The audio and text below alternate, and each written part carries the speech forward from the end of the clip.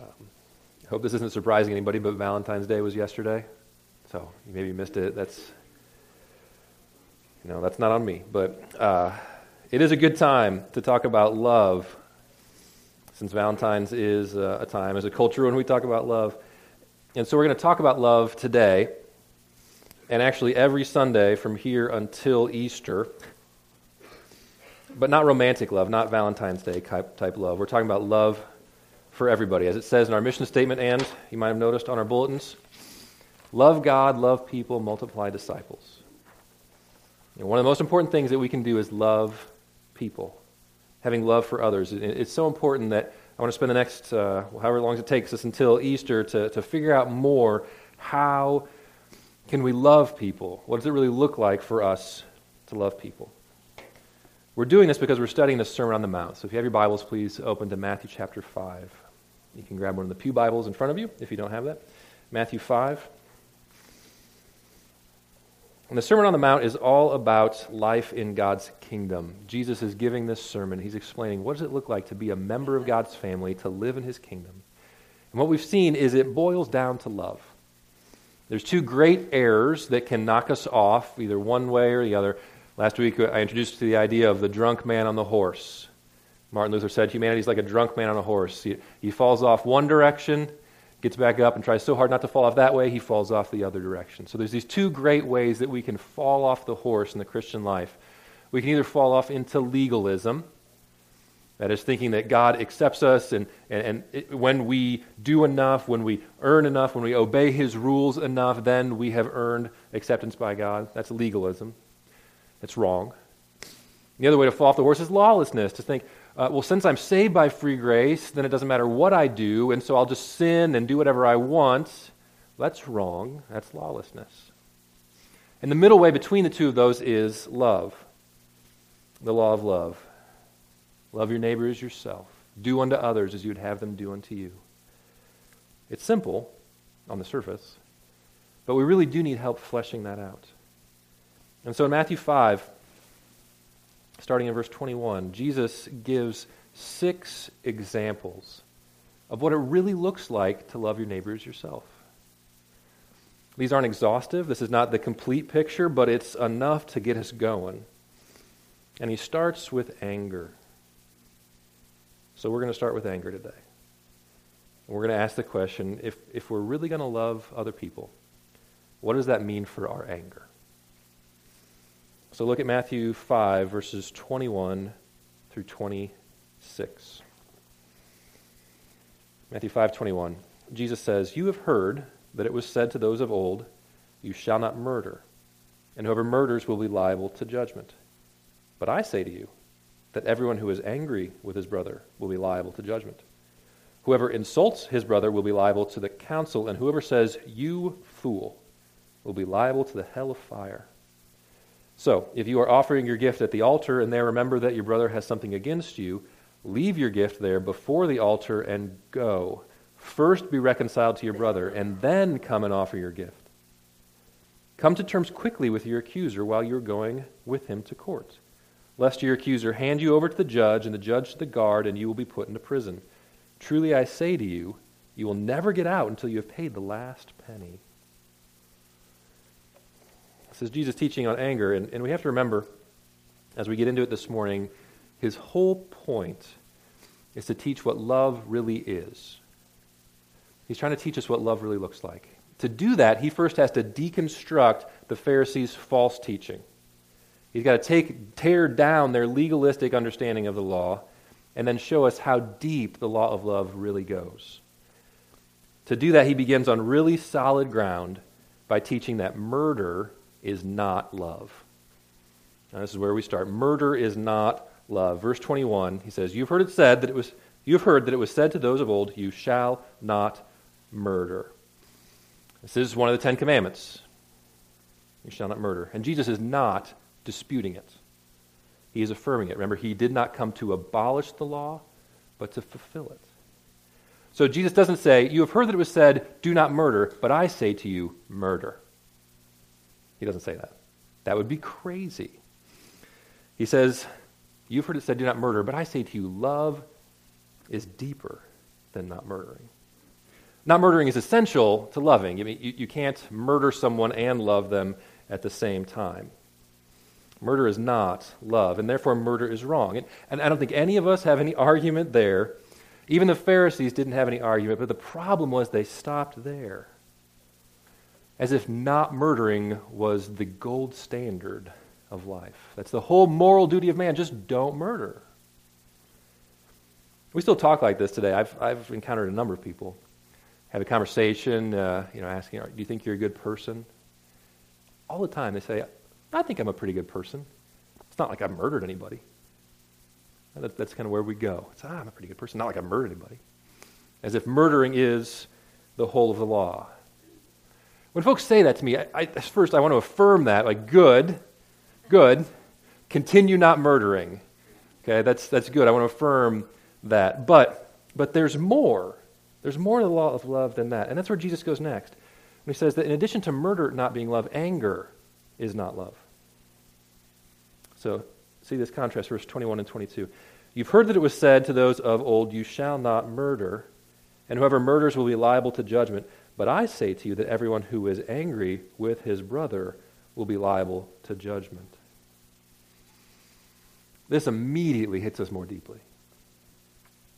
Nobody says, yeah, I think I'm a pretty good person. I mean, it's not like I get angry with anybody. Nobody says that because no one can say that.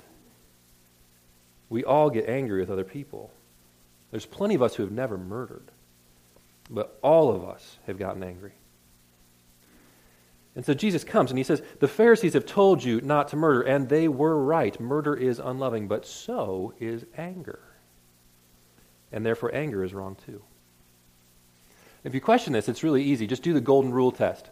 Do unto others as you would have them do unto you. Do you like it when other people are angry with you?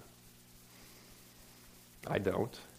I really hate it. I don't like it when people are angry with me. I think it's like the worst thing ever. So I mean, if you blow up at me and yell at me, I don't like that. Or if you're just silent treatment, or even that little disapproving look, I don't like that. They can make me wither up inside. And so I think, well, that's not loving. I don't like it when other people are angry with me. So applying the golden rule, I should do unto others as I have them do unto me. So I shouldn't be angry with them. I don't think I'm alone in this. I don't like it when you're angry with me.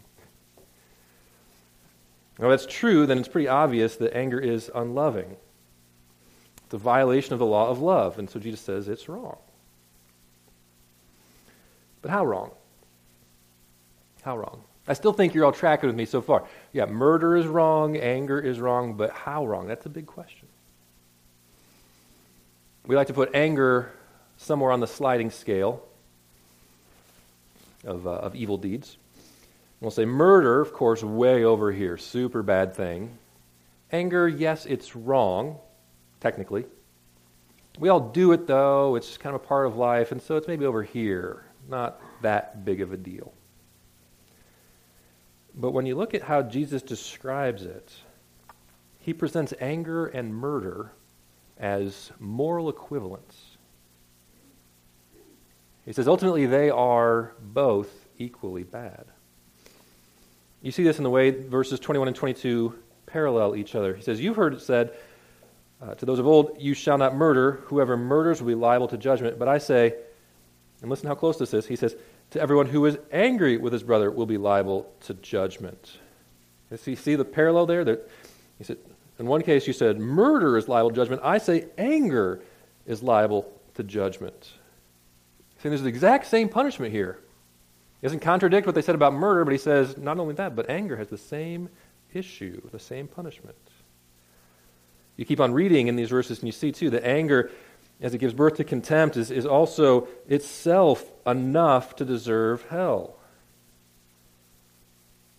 He doesn't say those who murder are in danger of the hell of fire. He says those who are angry, who say, you fool.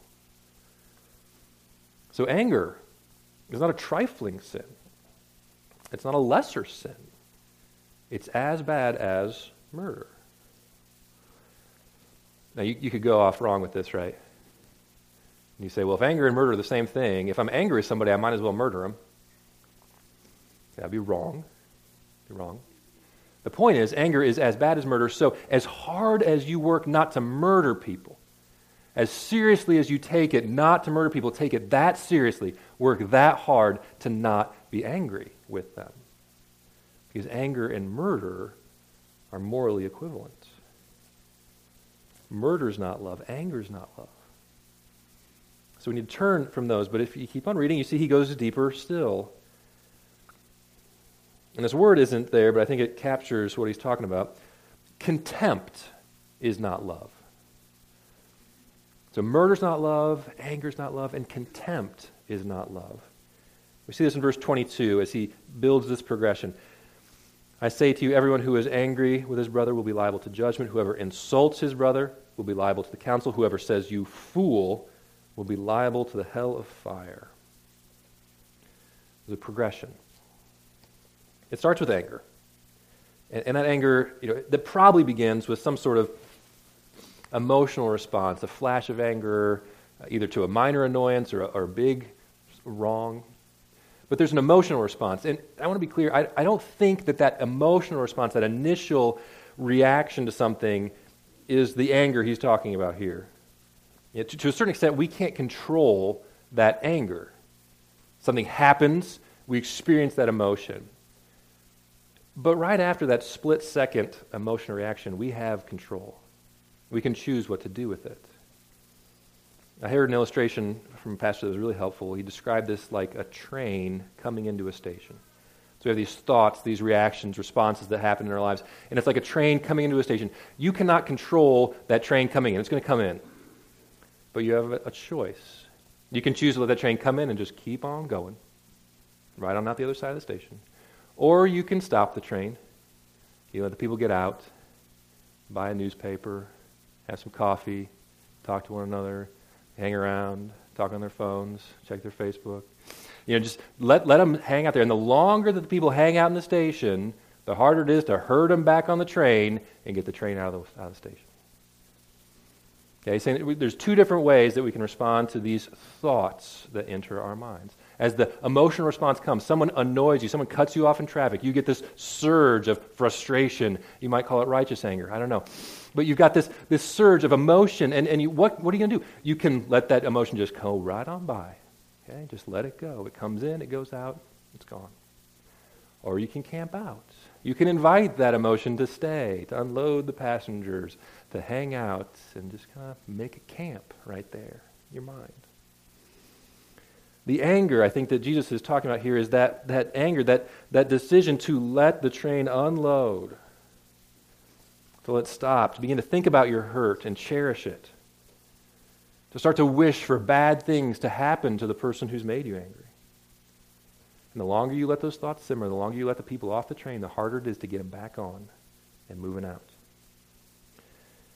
So the progression then is that this anger comes in, we hold on to it, we let it simmer, we let it boil, and eventually it gives birth to contempt. We see that here in the language that's used, the words that we say, the way we talk. There's two insults in verse 22 that Jesus mentions. The first one in the ESV, the translation I'm using, it just says, whoever insults his brother. You get a little footnote there, it tells you the actual word. It says, whoever says raka to his brother, which is a word that meant empty-headed. So it's like calling somebody an idiot, right, or a moron. The second word, it says, whoever says you fool, is much stronger than just us saying you fool. That's really not that big of an insult today. The first one, raka, would be like calling someone an idiot. The second one, you fool, would be more like calling them something that would be bleeped out on network television. A little stronger, a little more contemptuous. And our language is a dead giveaway that we're in the realm of contempt. When you start insulting someone, calling them idiots, thinking of them as bleeping fools, then you're in the realm of contempt. So there's a progression. You don't start off despising them. First you get angry, then you cherish it, then you talk badly about them, then you hate them, and sometimes that hate fully formed ends up with you killing them. But murder doesn't come out of nowhere. It begins in the heart. There's a horrible story in the news this week that is a tremendous illustration of this. You've probably heard about it. There's this guy in North Carolina that killed 3 20-something Muslims. He shot him.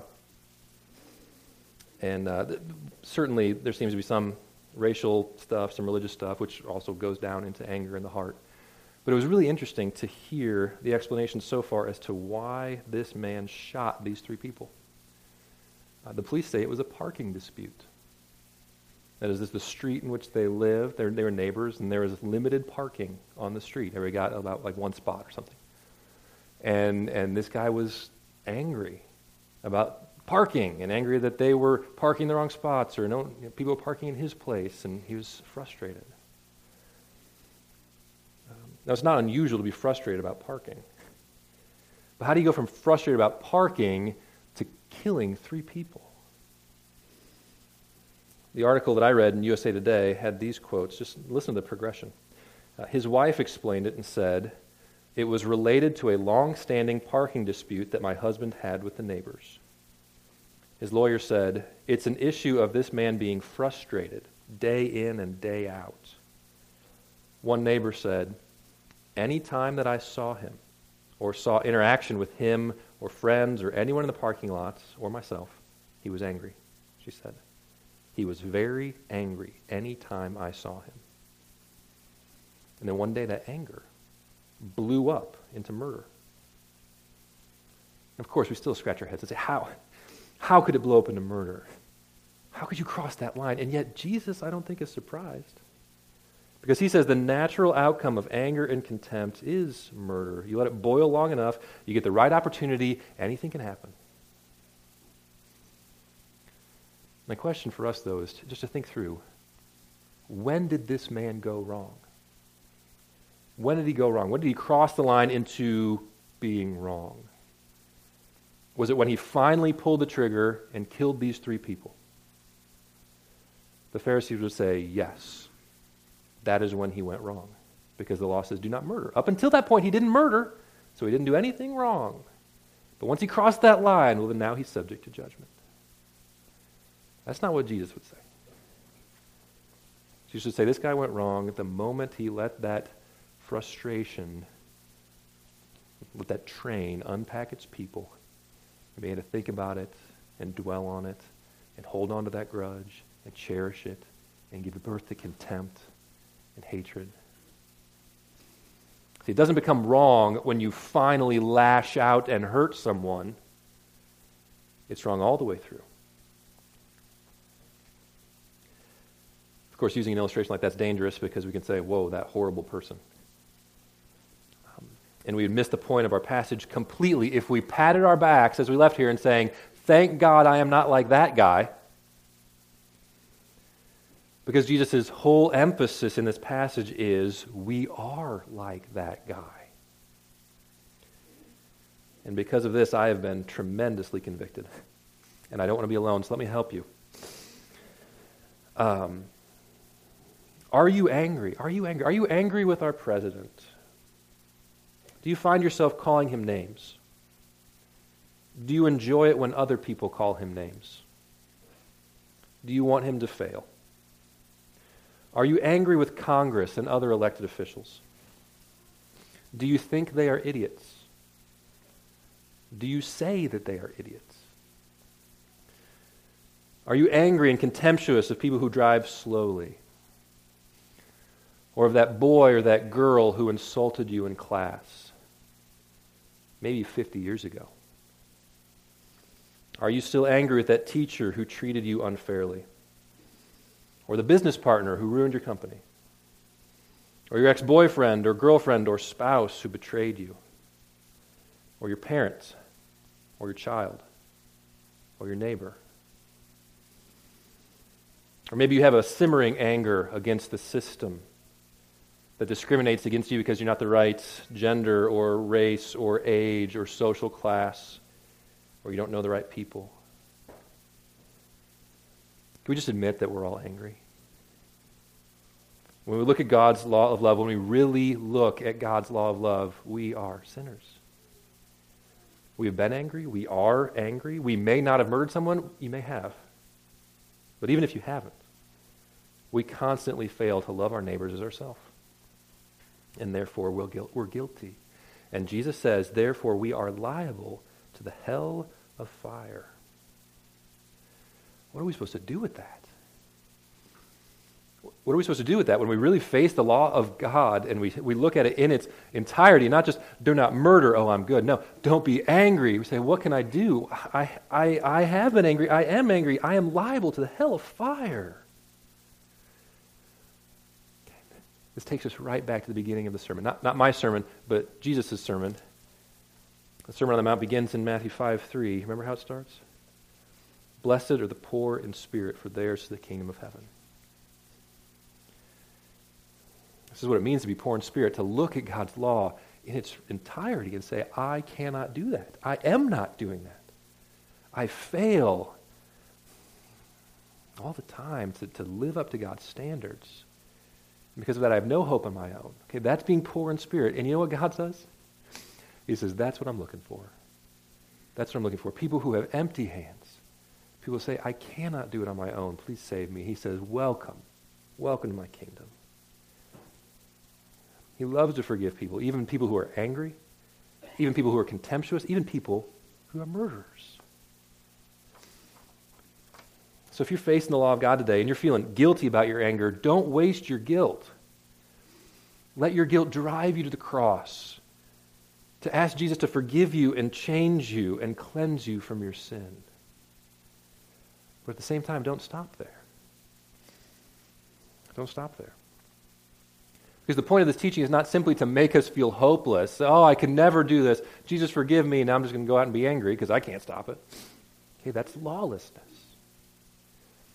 As the law drives you to the cross, you receive grace and mercy from Jesus. Then Jesus points you back to the law and says, now this is how to live. And so we look to the law and say, Lord, help me to live this way. So far we've seen negative examples, right? To love, to live the way we're supposed to live means not murdering, it means not being angry, and it means not being contemptuous. But mere negatives aren't enough. If I want to go to New York City, it's not enough for me to just not go to Atlanta. Okay, that doesn't get you to New York City. If I want to go to New York, it's not enough to not go to Detroit. I need to actually go to New York. And so when Jesus says, don't do these things, don't murder, don't be angry, don't be contemptuous, that's helpful. But it's not a full picture of love. We need something positive, and that's what he gives in the rest of the passage, where he says love is forgiveness and reconciliation. Verse 23. So if you're offering your gift at the altar and they remember that your brother has something against you, leave your gift there before the altar and go. First be reconciled to your brother, and then come and offer your gift. Come to terms quickly with your accuser while you're going with him to court, lest your accuser hand you over to the judge and the judge to the guard, and you be put in prison. Truly, I say to you, you will not get out until you paid the last penny. The first image that he gives here is of you going to worship. So he's still referring to the Old Testament sacrificial system, and the idea is you're going to worship, you're taking a sacrifice, you get right up there to the altar, you're in the process of offering your sacrifice, and you remember, somebody has something against me. I've done something wrong to another person. They are angry with me. We're not reconciled. He says, here's what you do. You leave your gift at the altar. You go and you get reconciled first. Then you can come back and finish offering your gift. This is crazy. To help us understand this, just picture like it's your wedding day. You're walking down the aisle. Everybody stands up. Here comes the bride. About halfway down the aisle, you remember, I yelled at my hairdresser this morning because she didn't get my hair the way I wanted it. And you stop. You say, hold on, everybody. I'll be right back. You leave. Your dad's standing there. Everybody's watching. You go, get in your car, drive off, find your hairdresser, reconcile with her, come back. Okay, now we can go on. And you finish with the wedding ceremony. Okay, that's crazy. That's nuts. But that's what it's like. You don't interrupt a sacrifice in the middle of offering it. When you're taking your sacrifice and you made it to the temple and you're at the altar, you don't leave it there and say, hold on, I'll be right back. You finish what you're doing. But Jesus says, no, this is so important. Real love means that you prioritize forgiveness. You prioritize reconciliation. You let whatever else you're doing drop until you get this sorted out. We're getting in a whole new stratosphere here. So we're not just talking about the negatives. Don't murder, don't be angry. We're talking about, this is not even your anger. It says if you're offering a gift and you remember your brother has something against you, so you've done something wrong and they're angry with you. Love means you go seek them out. You find them, you admit your sin, you ask for forgiveness, and seek to be reconciled. That's what love really is. That's how you get to New York. The other illustration in the next few verses makes the same point. Here he's talking about someone on the road going to court, so probably owing some debt. And you're walking with the person you owe the debt to. And he's saying, when you get to court, what's going to happen is pretty predictable. You owe the debt, so you're going to get there. They're going to find you guilty. They're going to throw you in debtor's prison, and you're not going to get out until you pay off the debt. So the wise thing to do would be while you're still walking, before you get very far at all, you turn to your accuser and you say, I have something that I owe you. Would you please forgive me? Can we be reconciled now before I get thrown in the slammer? The wise thing to do is to make restitution, to make reconciliation as soon as possible. That's what love looks like. So I want to urge you today to do this. Take it to heart. This is what love really is. When a relationship is damaged, don't wait. Seek forgiveness and reconciliation as soon as possible. If you get angry at your child in the morning, don't wait until you're tucking them into bed at night to ask for forgiveness. Run after them, grab them at the bus stop and say, will you please forgive me? If you are angry with your spouse or you hurt them in some way, don't wait all day to let that build and fester and simmer. Call them as soon as possible. Text them. Say, I'm sorry, will you forgive me? Let's talk more about this tonight. But take care of it as soon as you can. If you've got a problem with an extended family member or a coworker or a friend, don't say, you're right, I need to seek forgiveness. Next time I see them, I will be sure to ask them to forgive me. No, don't wait. You have my permission to leave church right now. Or take out your phone right now, discreetly maybe, and just text them and say, we need to talk. Okay, don't let it wait. It's too important. Real love doesn't wait. Real love doesn't let anger fester. It prioritizes forgiveness and reconciliation.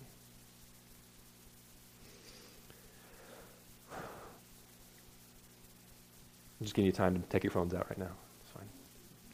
Okay. Of course, this can be hard. It can be hard. That's why we don't do it. It's hard to ask for forgiveness. It's easier and more fun in the short term to never admit you're wrong. So where do we learn how to do it? Well, we get it from the gospel. Look in verses 25 and 26 again. You can read these verses quite easily as an explanation of the gospel. It says, come to terms quickly with your accuser while you're going with him to court, lest your accuser hand you over to the judge and the judge to the guard and you be put into prison. It's very easy and quite common throughout church history to interpret this passage as an allegory of our relationship with God. Every person is walking along the way. We're all heading towards court. We're all going to end up standing before God. And as we walk along the way, we all have a debt.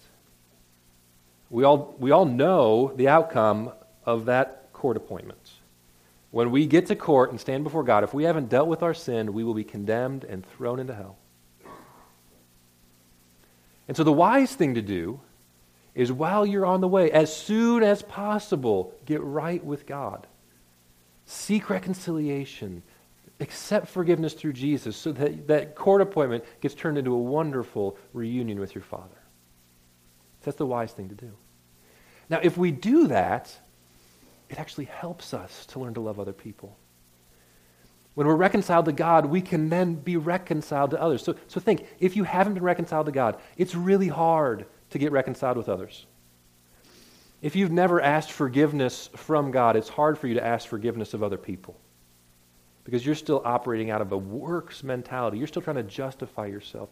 Any mistake that you make, whether you just remembered a fact wrong or you actually did something to disappoint another person, you can't admit that you were wrong because that would mean that not just that you're wrong, but that you're a failed person. Your whole identity is tied up in climbing this ladder of proving that you're good enough. Any admission of failure makes you slide down a few rungs. So it's very hard for those who have not been forgiven to seek forgiveness. But on the other hand, if you've already made your peace with God along the way, if you've already asked for forgiveness from Him, the ice is broken. You've already humbled yourself cosmically. You've stood before God and you've said, I am so bad that unless the Son of God dies in my place, I have no hope of salvation. Yeah, you've humbled yourself to that degree. And if you can stand before God and humble yourself like that, it's really not that hard to humble yourself before your kids or your spouse or your friend or your coworker or the person at the store who's annoying you. Okay? Once we humble ourselves before God, we're able to humble ourselves before others. And the more we practice that repentance and forgiveness, the easier it gets.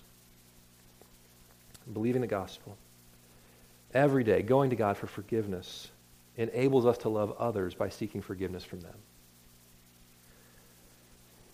So what has Jesus taught us in this passage today? Well, I think He's calling us to real love. And He's telling us, of course, loving means not murdering. It also means not being angry, and it means not holding others in contempt. But more than that, it means taking the initiative to seek reconciliation and forgiveness. That's what it means to love. That's what God did for us, and He's calling us to go and do likewise. Let's pray. Father, thank You for Your love. Thank You for Your love.